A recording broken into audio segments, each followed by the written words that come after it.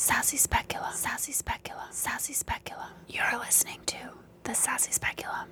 Hello, and welcome back to the Sassy Speculum. I'm your host, Adrian. I'm a fourth-year medical student in Portland, Oregon, and today we're going to be talking about female sexual dysfunction, or FSD for short, because why not shorten everything?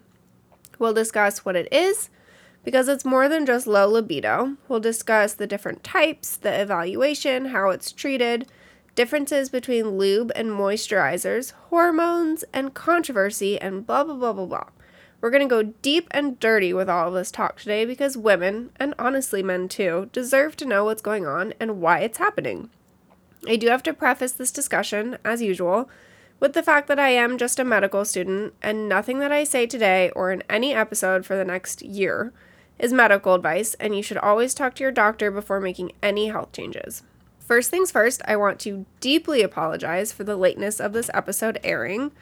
I went on some very, very deep rabbit holes for you guys to try and better understand neurobiology, which put me behind schedule with getting this out to you. And then I came down with the flu, from which I am now recovering from, if you notice that my voice sounds really funny. If there's anything that I learned from this week, it's don't get the flu. It's terrible, and it knocked me flat on my butt for multiple days. Stay as absolutely far away from the flu as you can. It sucks. Anywho's, this episode is sponsored by BetterHelp.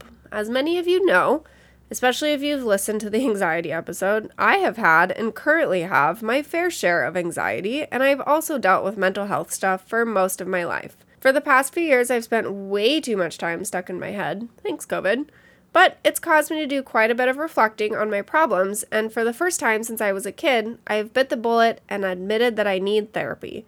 And I actually started therapy on Monday. So by the time that you guys are listening to this, I will have already had my head shrunk, maybe even multiple times, depending on how slow you are to listen to episodes. But I truly value therapy, and I know how helpful it can be for everyone, and everyone should have some sort of therapist to bounce ideas off of. Now, with BetterHelp, you can meet with a therapist in as little as 48 hours of signing up. All you have to do is fill out a questionnaire to assess your specific needs, and you'll be matched with a therapist super fast. Before I moved to Portland, I went to one therapy session, and I instantly knew that that was not the therapist for me, so I just gave up. But with BetterHelp, if you don't like your therapist, you can just request a new one at no additional charge, no matter how many sessions you have had or haven't had with them. If you think you might be feeling depressed, stressed, anxious, overwhelmed, or just want to talk with somebody, BetterHelp is here to help you, and you can get 10% off of your first month by going to betterhelp.com/sassyspeculum. That's better, HELP.com/SASSYSPECULUM. The link is also in the show notes of this episode for easier access. All right, that's enough housekeeping for now. I'm ready to dive into FSD. Are you? I do recommend listening to episode 2 of Sassy Speculum for my orgasm episode. It'll be really helpful in understanding some of the nuances in today's episode, and I reference it a lot, but as always, all of the information given should be easily accessible and void of medical jargon, as that is the goal of this podcast, to educate those outside of the medical field to better understand their own bodies and the bodies around them. So hopefully it should be pretty understandable. So what is female sexual dysfunction?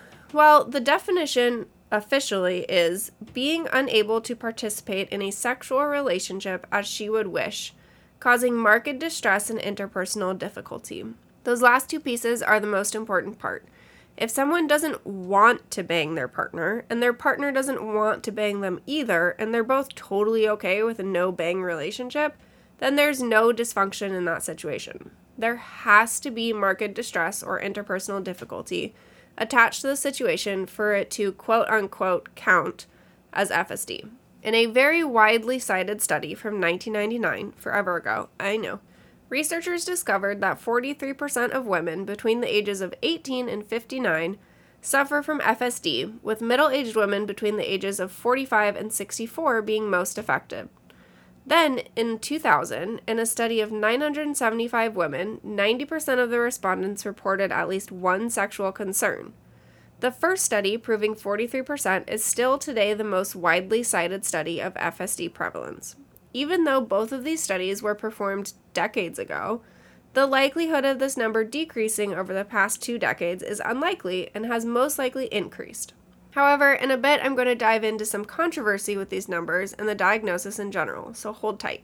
First things first, let's understand what FSD is a little bit better. There are 4 different types of sexual disorders. They are sexual desire disorders, meaning low libido, sexual arousal disorders, meaning the want is there but the vagina isn't, orgasmic disorder, and sexual pain disorders, both of which I feel are fairly self-explanatory. As of 2016, the first 2 categories have been lumped together, and it's now called female sexual interest and arousal disorder. This female sexual interest and arousal disorder has to be persistent for a minimum of 6 months. It cannot be better explained by a mental disorder, severe relationship stress, or other stressors, and it cannot be due to a substance or medication. And you also have to have a lack of at least 3 of the following: interest in sexual activity, sexual or erotic thoughts or fantasies, initiation of sexual activity and responsiveness to a partner's initiation, excitement or pleasure in at least 75% of all sexual activity, interest or arousal in response to internal or external sexual cues, or genital or non-genital sensations during sexual activity and at least 75% of all sexual encounters. Remember, that was a lack of at least 3 of those things.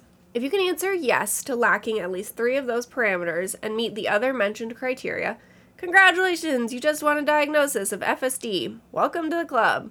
Maybe we should start a Facebook page to connect all of us women who fit into that category. This category makes up approximately 36% of all FSD, making it the largest category. If you want to break up that category into the old classifications, there are 2 different desire disorders: hypoactive sexual desire disorder, aka low libido, and sexual aversion disorder, which is recurrent distress with genital contact with a partner. Arousal disorders, on the other hand, are an inability to get or keep sexual excitement. Remember in episode 2, the restaurant analogy? Your brain says that this is a restaurant and I want to eat here, but your vagina isn't on board and maybe thinks that this is an auto parts store instead, or vice versa. There aren't different versions, if you will, of arousal disorders, and I apologize, this might get a little listy, but there's a lot of them, and they include generalized sexual arousal disorder, when you're not excited mentally or vaginally. This might be due to a loss of testosterone activity, as smooth muscle relaxation needed for genital response is influenced by testosterone, but we'll see if that's actually true. The second is persistent genital arousal disorder, which was explained, I think, in episode 2 as well. I'm not sure which episode it was. But it's where women have orgasms without an organic cause, and they can just pop off randomly. Women with this condition have said that they would rather die than have another orgasm. That's how bad it is.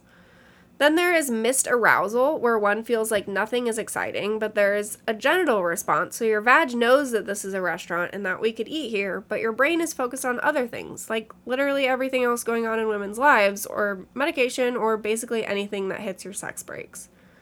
Next is dysphoric arousal, where there is an arousal mentally or genitally, but you absolutely hate the fact that it's happening, which in general will cause you to either disassociate, which is what happens most frequently in rape and sexual assault cases, or you will stop the stimulation if you have that capability in the situation.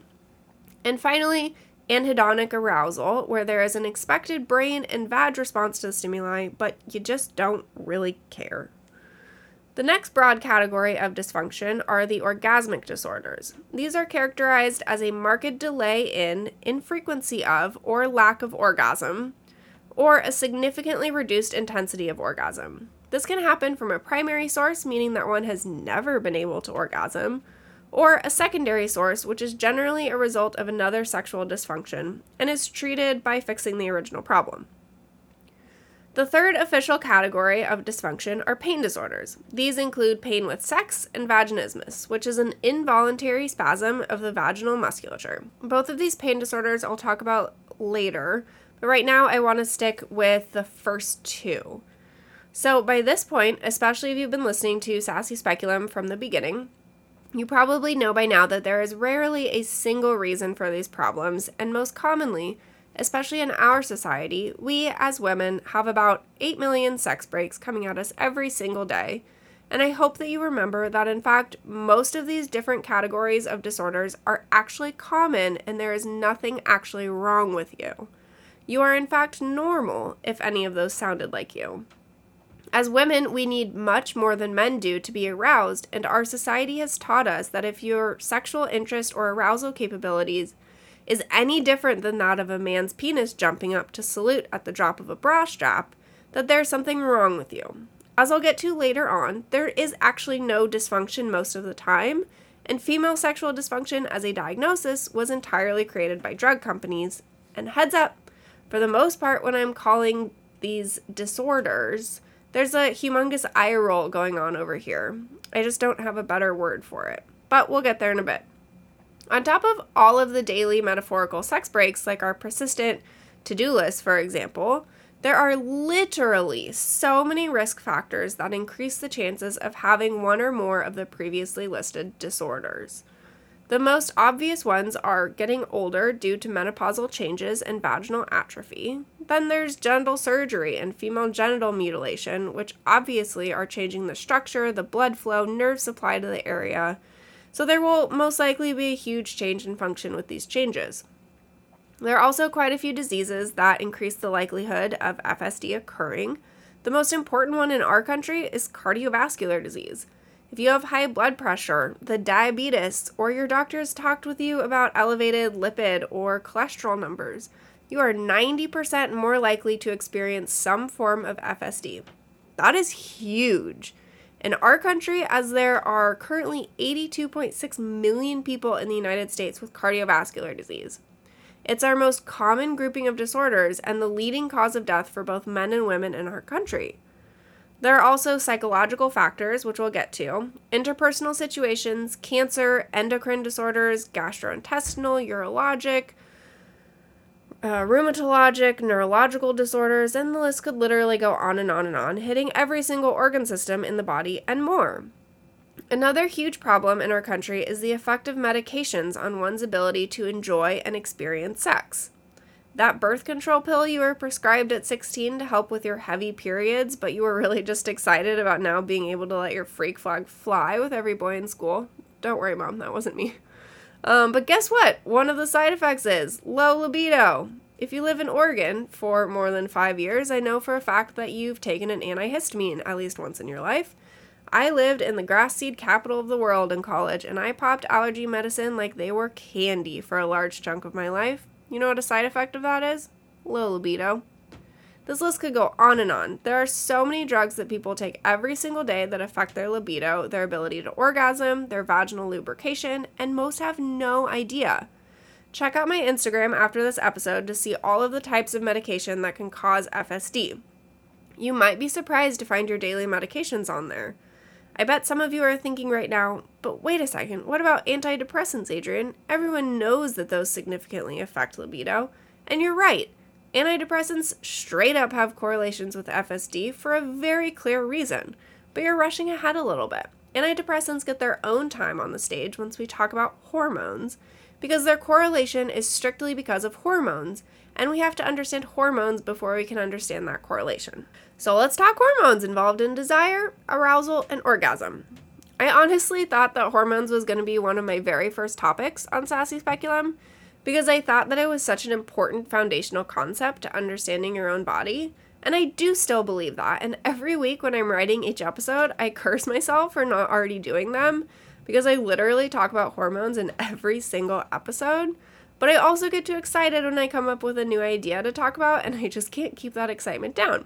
So one of these days, we will get a complete overview of all the hormones in our bodies and how they affect processes in our bodies, but for now, you get to dip your toes into the hormone water every episode.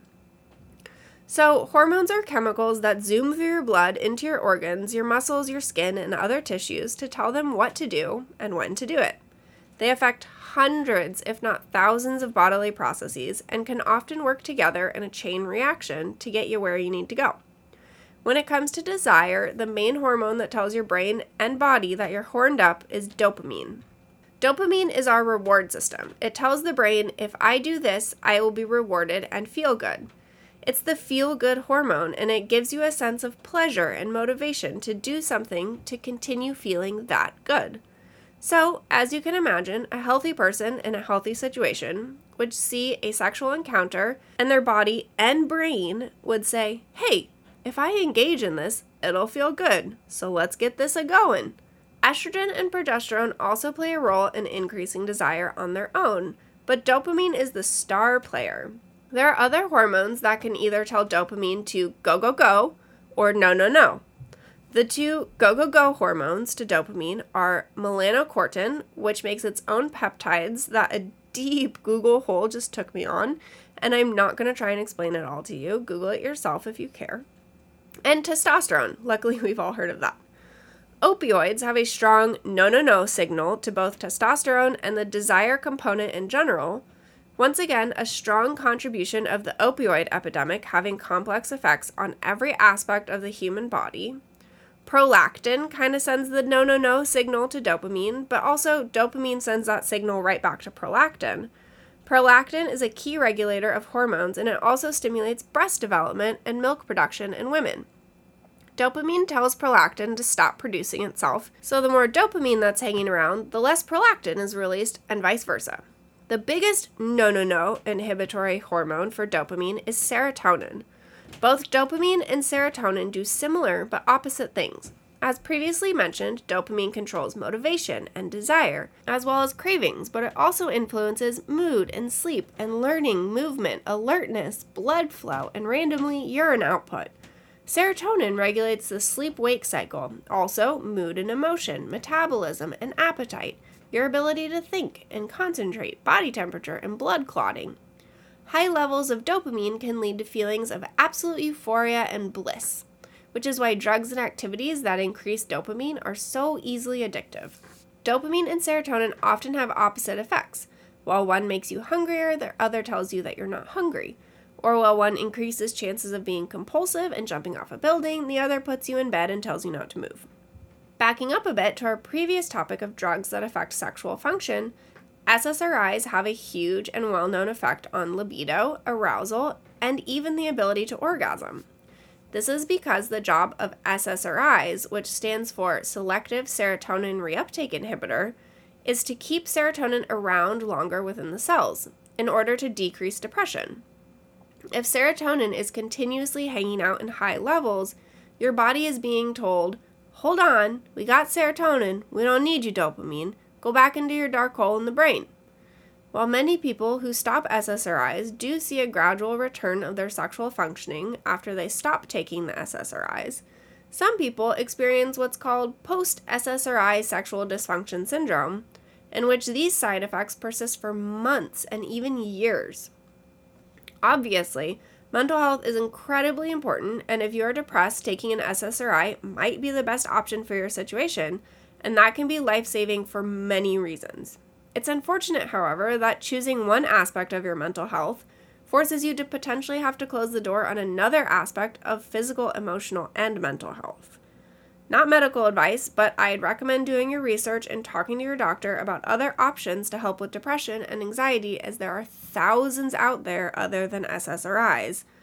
And as we talked about in episode 3, women experience mental health disorders very differently than men do, especially in a biochemical manner. So there is a large chance that an SSRI is not actually the best drug for your situation.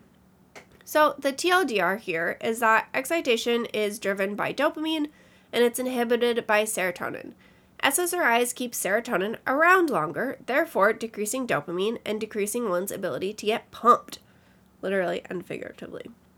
Anywho's, the next topic I want to talk about is how all of this, literally everything I've just told you, was made up by drug companies. In 1998, Pfizer made the drug Viagra, also known as sildenafil, and they released it onto the market to allow men to get boners and have a rich and fulfilled sex life forever and ever, instead of giving it up once their penis did. In its first quarter on the market, Viagra made $400 million, which today would be worth almost $700 million in just 3 months. Pfizer and other drug companies saw this, and they decided to build a similar market for women. However, when a drug is being tested for FDA approval, the FDA has to be able to confirm that the drug can treat an actual disorder. But at that time in history, there wasn't a female version of erectile dysfunction. So researchers got together, 94% of whom had financial interests or other relationships with 22 drug companies, and they decided to come up with a disorder for these new drugs to treat.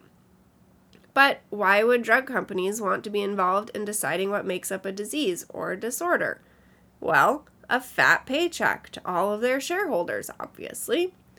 Regarding the first of many groundbreaking closed-door meetings to develop FSD, the co-chair said the following: "The meeting is completely supported by pharmaceutical companies, and approximately half of the audience will be pharmaceutical representatives.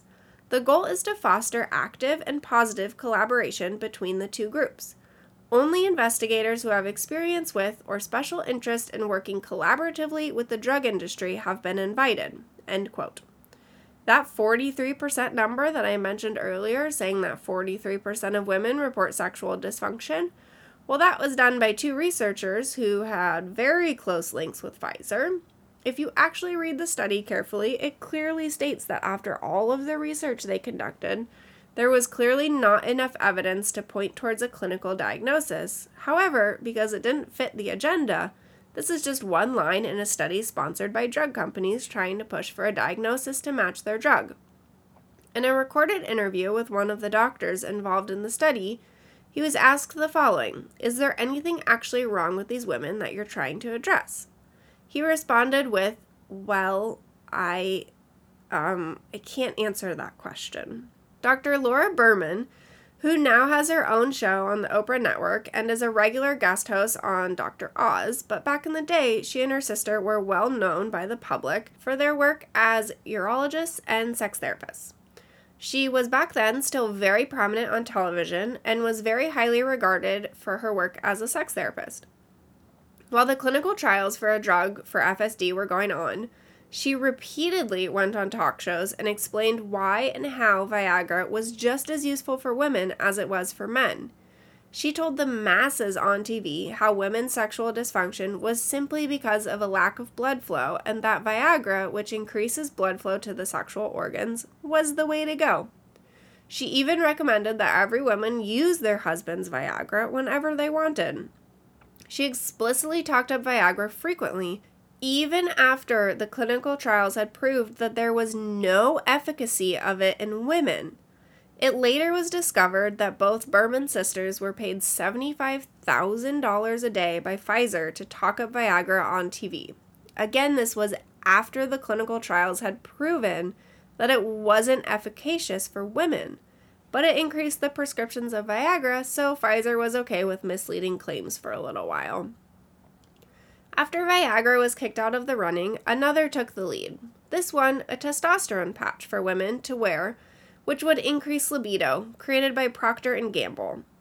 This one even made it all the way to the FDA hearing. But unfortunately for P&G, they could only claim that the patch was efficacious and safe for women who had had their uterus removed and were already on oral daily estrogen for their surgical menopause.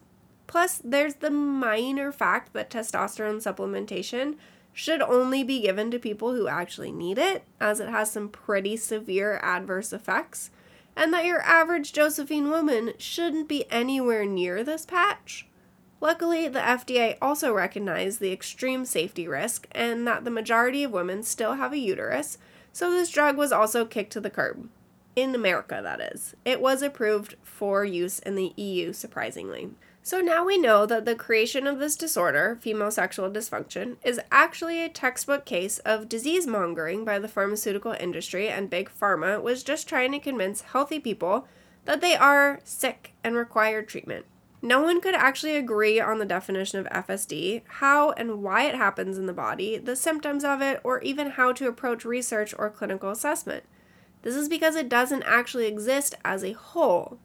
Of course, there are other conditions that can lead to difficulty or disinterest in sex and even a low libido, but there is not one single disorder that causes female sexual dysfunction that can be remedied with a pill. Men are very simple creatures.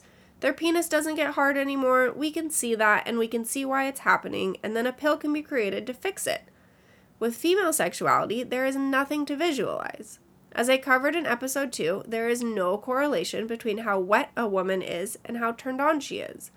The only thing that can tell you how turned on a woman is that woman using her voice and telling you.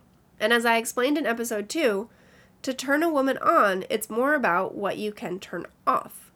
Can you turn off the anxiety of having to schlep the kids to soccer and then ballet practice and also finding time to cook a nutritious dinner for the family?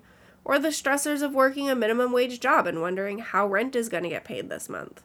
All of these things and much, much more are metaphorical sex breaks. They take up space in a woman's mind and make it very difficult to have room for sexual interest. The director of the Kinsey Institute, Dr. John Bancroft, spoke on how the term dysfunction is highly misleading. He argues that a decreased libido is in many ways a very healthy and functional response for women faced with stress, fatigue, or threatening patterns of behavior from their partners. He said the danger of portraying sexual difficulties as a dysfunction is that it is likely to encourage doctors to prescribe drugs to change sexual function, when the attention needs to be paid to other aspects of the woman's life. It is also likely to make a woman think that they have a malfunction when they do not. Trying to fix a woman not in the mood to boink with a pill is like trying to fix a food allergy without removing the food. But because we live in America, a pill was eventually FDA approved for the diagnosis of female sexual dysfunction. You may even have seen it advertised on TV or in magazines. It's called flibanserin, or the brand name Addyi, Addyi. It's nicknamed the Little Pink Pill, in reference to Viagra's nickname, the Little Blue Pill, and it is specifically for hypoactive sexual desire disorder, aka a low libido. This is a non-hormonal pill, meaning that it doesn't contain estrogen, progesterone, or testosterone. It is what is called a psychotropic medication, and it works directly with serotonin and indirectly with dopamine and norepinephrine. As mentioned earlier, serotonin is the neurotransmitter that puts the kibosh on desire. Serotonin is the inhibitory neurotransmitter that tells the body nope and slams on the physiological sex brakes. Addyi apparently eases up on the serotonin braking system so that libido can respark.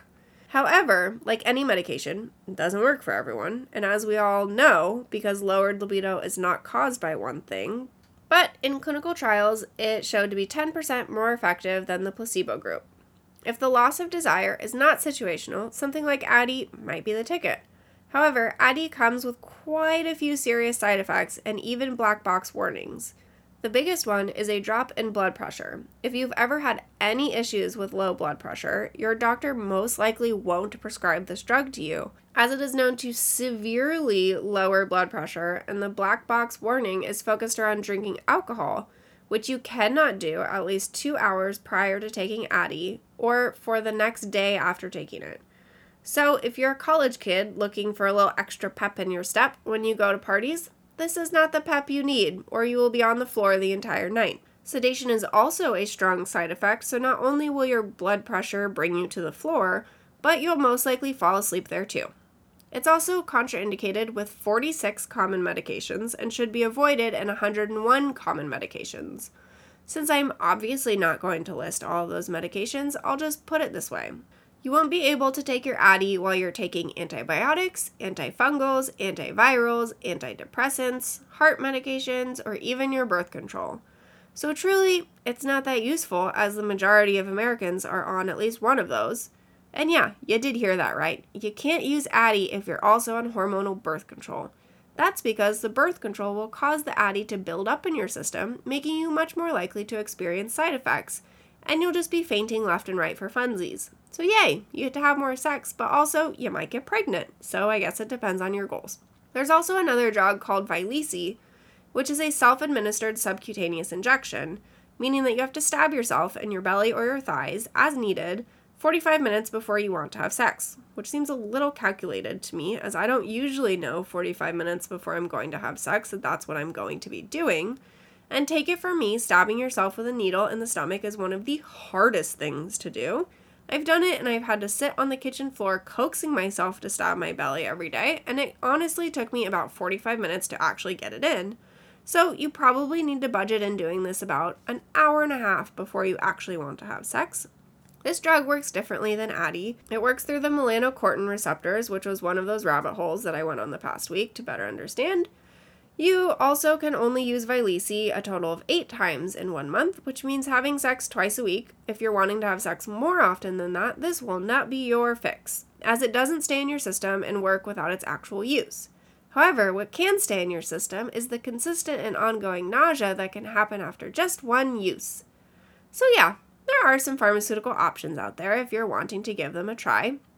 There's also a few off-label use of medications, most notably bupropion, also known as Wellbutrin, which is actually FDA approved to treat depression and smoking cessation, but clinical trials have proven it to also cause increased sexual pleasure, arousal, and orgasm when compared with placebo. This drug, even though it is used as an antidepressant, is not an SSRI.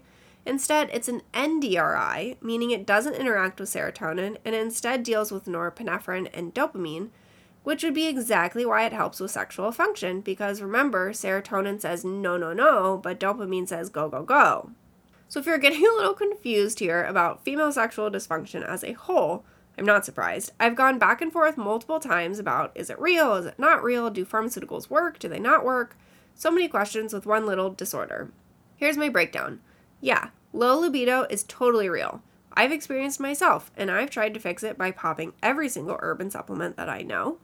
Not being able to orgasm as frequently or efficiently as you would like is also very real.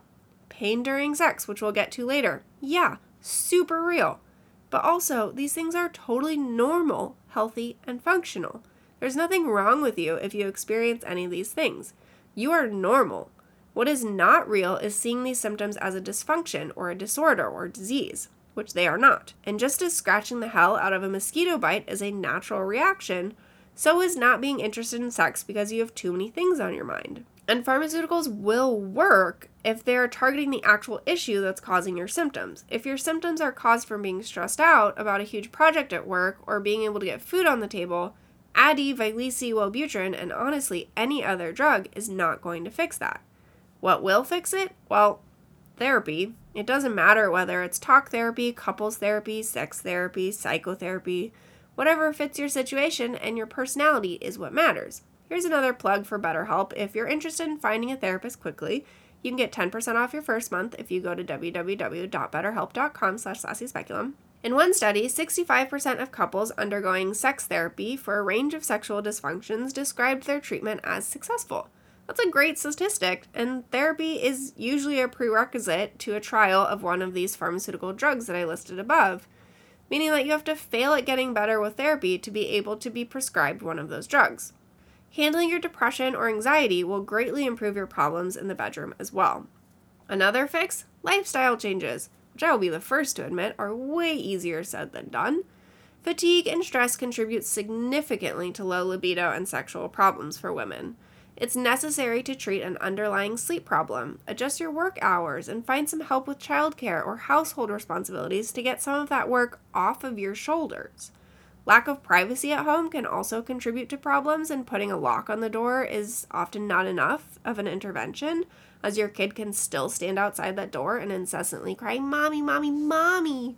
And they can also potentially hear you enjoying yourself, which might cause you to be more self-conscious, which we all know being self-conscious does not improve your chance of orgasming, unfortunately. On that note, improving your body image. It's also hard to enjoy yourself when you're constantly critiquing your own body, or worrying that your partner will see you from the wrong angle and see your cellulite or your tummy rolls and instantly be turned off. One of the best pieces of advice that I've gotten, if you're ever worried about what a man is going to see when he flips you over, or if you're in a position where your tummy's flapping about or whatever, is that he is probably just so overwhelmingly happy that he is getting to have sex with you that he doesn't even care and probably doesn't see the same problems that you do.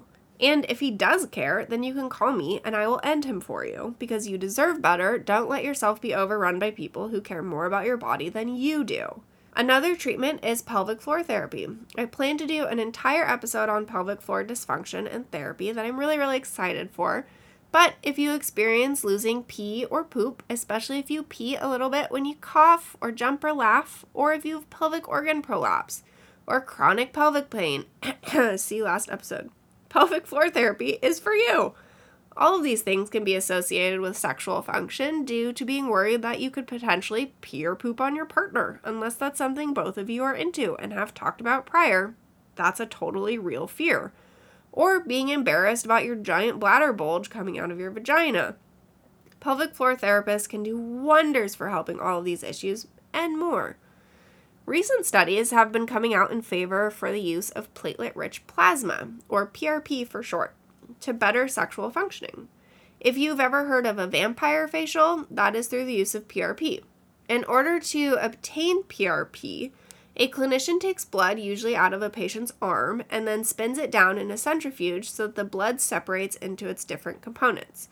The solid components, which are red blood cells and white blood cells, platelets, which is blood cells that play an important role in blood clotting and also have a significant number of growth factors that trigger cell reproduction and stimulate tissue regeneration or healing. And the fourth component of blood is plasma. This is the liquid portion of blood. So platelet-rich plasma is simply plasma with more platelets than usual. So the blood from the patient's arm is spun down and separated and then injected back into the body in different locations to stimulate healing processes, decreasing pain, and even it can encourage hair growth.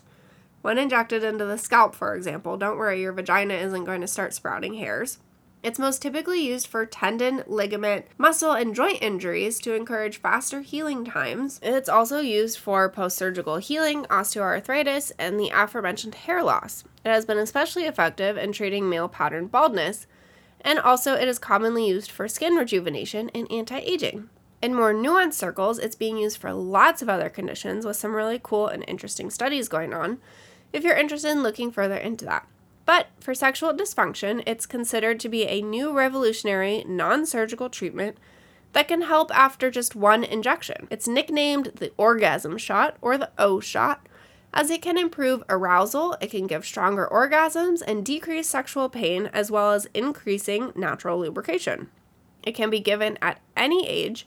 It doesn't matter if you are pre- or postmenopausal, which is not usually the case with a lot of these treatments.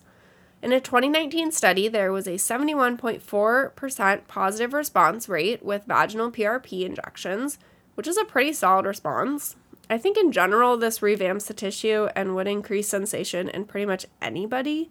You don't have to have a sexual function complaint for this to make you more sensitive. Like, cake is already delicious. Putting icing on it makes it more delicious. Your sex life can already be delicious, but increasing pelvic sensitivity is going to make it that much more delicious, if you catch my feel. But anyways, that's pretty cool technology. There are also some other in-office procedures that can be done, including vaginal natural oxygenation, using lasers, and then what's called transcutaneous temperature-controlled radiofrequency, which is a non-surgical vaginal rejuvenation that uses temperature-controlled radiofrequency to restore vulvar and vaginal tissues. Which sounds odd, and my non-physics brain is like, wait, how can a radio wave have a temperature? But that's why we have those physics people in our lives to know things like that. There's also at-home devices, my favorite, which is my favorite only because of the name, I've never actually tried it, is the clitoral vacuum, which increases blood flow. But we all know blood flow doesn't actually have anything to do with the sexual response. And if you don't know what I'm talking about, go listen to episode 2. It's called The Big Kahuna, and I dive into the female sexual response. I'm impressed you've made it this far without listening to that episode. This is the description from the Vacuum People's website. A small, soft plastic cup is placed over the clitoris. When the clitoral therapy device is then turned on, a gentle vacuum is created, increasing blood flow to the genitalia, causing the clitoris to become engorged. Increased blood flow to the genitalia results in increased vaginal lubrication and enhanced ability to achieve orgasm. However, there has been no data to confirm this, and we all know that it's untrue. Plus, this bad boy costs almost $300, so it's not a cheap option. You know what is a cheap option? Vibrators. And you don't need a prescription to buy one. You can get them at Target or even on Amazon, or you can go to any adult store to find one that speaks to you. Here in Portland, we have a female-powered sex shop called Shebop, which I truly recommend. Even though they never responded to my email requesting for a sponsorship, I'm still going to recommend them. Vibrators are great alternatives to vacuums, however, they won't help you clean your house. In my own personal opinion, the best way to treat and heal from sexual functioning dissatisfaction is education, which is why I'm here today yapping on about all of this. I truly believe that understanding why your body is doing what it's doing and understanding what it is trying to tell you is the best medicine for anything. Your body is very smart and it knows how to protect itself. If you're too stressed in your daily life to have sex, that also means you're probably too stressed to have a baby. So your primal body is going to say, no thank you, I don't want that right now. And fully understanding that there is nothing actually wrong with you is a really, really big step. It helped me a lot as I was flipping through the pages of why my libido would be so low when I'm only 28. Well, it's because I'm in med school. I'm anxious all the time. I have people that I have to see regularly who hate me, and I have a history of abuse. All of those things play into my brain, telling my body, nope. This is one of the reasons that I'm really excited about starting therapy, and it's hopefully I'll be able to get my vagina and brain back on track. Woo! Next, let's talk about lube. Lubricants are helpful when your body doesn't make enough lubricant, which can happen from certain pharmaceuticals or just aging in general. They can also be helpful with prolonged sexual activity, as this tends to dry you up. They're just great in general if you want things to be a little bit slipperier. One thing to be aware of is that lubes are classified by the FDA as cosmetics, which means that they don't require FDA testing, and they can often contain skin irritants that can actually make painful sex more painful, like parabens or propylene glycol. So watch out for those two ingredients. There are 3 types of lubricants: water-based, silicone, and oil-based. Until now, all I remembered from my high school sex ed classes was not to use one of them with condoms because it can cause the condoms to break down. I, of course, didn't remember which one it was, so I just banked on never using lube while using condoms. In case you're in my same boat, it's oil-based lubes. They don't mix well with condoms. So, water lubes are super cost-effective and easy to find. They can be used with latex condoms, and they also won't stain your sheets, which is rad. However, they can be made with glycerin, which is a sugar which has a strong connection with yeast infections. So if you're prone to yeast infections or have diabetes, it's recommended to stay away from the glycerin beast because it can make things worse. These lubes can also become sticky or tacky over time. The second type is silicone. These last the longest of all lubricants and can be used with latex condoms, but there is a thought that they can't be used with silicone sex toys. So if your dildo is silicone, say silla-bye to silicone lube just to be safe. The last type of lubricant is oil-based. You can have natural or synthetic oil lubes. For natural, you can just use avocado, coconut, vegetable, or olive oils. These are all safe for many different types of sexual play. You can obviously eat them, and they're safe for the vagina. However, once again, don't use with latex condoms, and these will obviously stain your sheets, as I'm sure you know. If you've ever wiped your popcorn grease on your sheets, it's hard to get off. Maybe that's just a personal problem, I don't know. You can also have synthetic oil lubes. These are basically just lotion or cream, which are readily available, obviously. However, please remember that body lotions should only be used for external masturbation and sex play because that stuff is not safe for your vagina at all. Going back to the whole FDA piece, there are a few brands that make good products that are safe and healthy. They include Amarita, Lola, Good Clean Love, Yes, Aloe Cadabra, Day Alu, Wet Organics, and Blossom Organics. Next, let's chat about moisturizers. But wait, isn't a lubricant a moisturizer? Nope. Lubricants provide short-term relief for vaginal dryness, but moisturizers are for chronic vaginal dryness and are used daily irregardless of sexual activity. These are easily compounded by your doctor. If you get it compounded, you can pick your ingredients and also tailor it towards what your body actually needs and wants. Or you can purchase a moisturizer over the counter as well.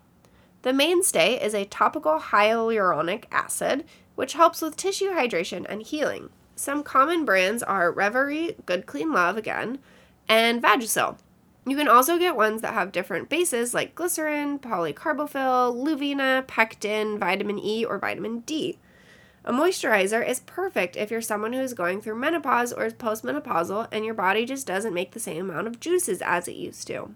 The last thing I want to talk about today is pain disorders. These are officially called genitopelvic pain and penetration disorders, but they include dyspareunia, which is a fancy way of saying that you have pain with sex, and the other disorder is called vaginismus. I wanted to leave these separate as they can have psychosocial causes, but they can also have actual physiological causes as well. Both of these can be lifelong or acquired at some point in one's life, and they actually often overlap with a medical situation. The symptoms of this overarching diagnosis of genitopelvic pain and penetration disorders are tightening of the vaginal muscles with decreased ability or inability to accommodate penetration, tension, pain, or burning felt when penetration is attempted, a decrease in or no desire to have intercourse, avoidance of sexual activity, and or intense phobia or fear of pain. Dyspareunia is the recurrent or persistent genital pain association with sexual intercourse. That is not exclusively from a lack of lubrication or by vaginismus, and of course, it has to cause marked distress or interpersonal difficulty. I'm sure if you're in pain, you're distressed, so that seems like a little silly additional criteria, but I'm not a criteria maker, so I don't know. This is a pretty common disorder with 8 to 22% occurring in postmenopausal women. There are some changes in the way that this disorder is being thought of currently. It is being now morphed into a pain disorder that interferes with sexuality, instead of a sexual disorder characterized by pain. There are so many things that can cause pain with sex. The most common, and it's the reason why this is very common with postmenopausal women, is a lack of estrogen. You can think of estrogen as the plumping hormone.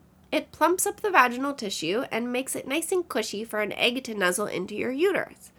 Once you've passed the finish line of menopause, you have much less estrogen flowing through your body, and therefore much less cushiness. And that can make your tissue a little bit more crunchy, which is definitely painful if you try to push a round peg through an oblong hole that it's not wanting to stretch. Infection, interstitial cystitis, recurrent vaginal tears, anatomical changes, childbirth, endometriosis, the positioning of your uterus, and banging for too long can all cause pain with sex. Please remember that that list was not exhaustive, but it did kind of exhaust me while saying it. An important distinction to make is that there is commonly pain the first time you have sex. As discussed in episode 1, this is most often not due to your hymen breaking and is more due to vaginal tears as your vagina isn't used to being moved around like that. If you're continuing to have pain after your first boink, then it's time to be evaluated by a doctor. To all my young listeners out there, your doctor has loyalty to you, and they cannot tell your parents what you discuss unless they are worried that there is a safety threat either to you or someone else. So it is totally okay to talk to your doctor about these things and any other sex ed questions that you may have. We are always happy to help, and we are always happy to talk about these things, and they're a lot less uncomfortable for us to talk about than it might seem. And as always, if you don't feel comfortable talking with your doctor, email me and we can chat. That's what I'm here for anyways. The next genitopelvic pain disorder is vaginismus. This is a recurrent or persistent involuntary spasm of the muscles surrounding the outer third of the vagina. This can also be lifelong or it can be acquired. It can be something that is genetic as well. It can also be something that happens secondary to an event or a situation in somebody's life. For some women, the muscle spasms are so intense that they can't even put in a tampon. Others, it's only related to sexual activity, and some it's out of fear for a pelvic exam. This is a relatively uncommon disorder, with 1 to 6% of the population reporting it, but it is thought to be the most common female psychosexual dysfunction. For the women who acquire it, the most common risk factors are living in a non-conducive socio-cultural environment, sexual trauma, or a background of religious orthodoxy. If you are consistently told that sex is a sin or it's bad, then that unfortunately can have negative ramifications on one's sex life once they're an adult. In fact, 90% of cases have psychosocial causes, while the other 10% can be due to gynecological disorders, chronic medical conditions, and medication usage. There are lots of ideas towards treating this disorder, and the goal is to desensitize the fear that penetration will be painful, while also helping the woman to regain the sense of control over a sexual encounter or a pelvic exam. Many of these women can reach complete healing, and if not, many are still able to experience orgasms and sex play without vaginal penetration. That's all I have for you guys today. Phew, that was a long one. My partner said that because I was so late in getting this episode to you, you deserved more, so I guess giving you guys an extra long episode today was how I attained that. The sassy staples of today's episode are as follows. 1. Female sexual dysfunction is not actually a dysfunction. It was created by the pharmaceutical industry in order to sell pills to healthy women. 2. Having difficulty with libido, arousal, and orgasm is very common, and women face it every day. You are not alone, and you are normal. 3. You can achieve healing from these problems by taking weight off of your shoulders, learning to manage stress better, taking time for yourself, and getting some therapy to better show you what is the most important in your life. Education and understanding your body's telltale signs is critical. And 4, medications, especially antidepressants and antibiotics, have a serious effect on your sexual function. Talk with your doctor about these side effects before you pop that pill. Thank you all for listening this far. I apologize for the weird sick voice that you've had to listen to this entire time, and I think my sick brain went a little crazy in there for a little bit. But I'm so happy that you're here. I love hearing from you guys about what you think about each episode. It really, really helps me to better tailor these episodes for my listeners instead of just what I think is interesting. So please reach out and let me know what you thought. As always, please leave a rating or review on whatever platform you're listening to. This helps to get the podcast out into the world, and it also really helps me. And if you're enjoying Sassy Speculum, share it with your friends and your family, whoever you think might want a little bit more insight into what's going on inside. You can contact me at sassyspeculum@gmail.com or on my socials at sassyspeculum. You can also leave me an anonymous note at www.beatingheartdoula.com/sassyspeculum. And if you've listened this long, send me an email and let me know. I've decided to do a giveaway of some products and would love to send you something for supporting my podcast endeavors. You can email me again at sassyspeculum@gmail.com. That's all for today. Thank you again, Sassy Speculamites. Bye!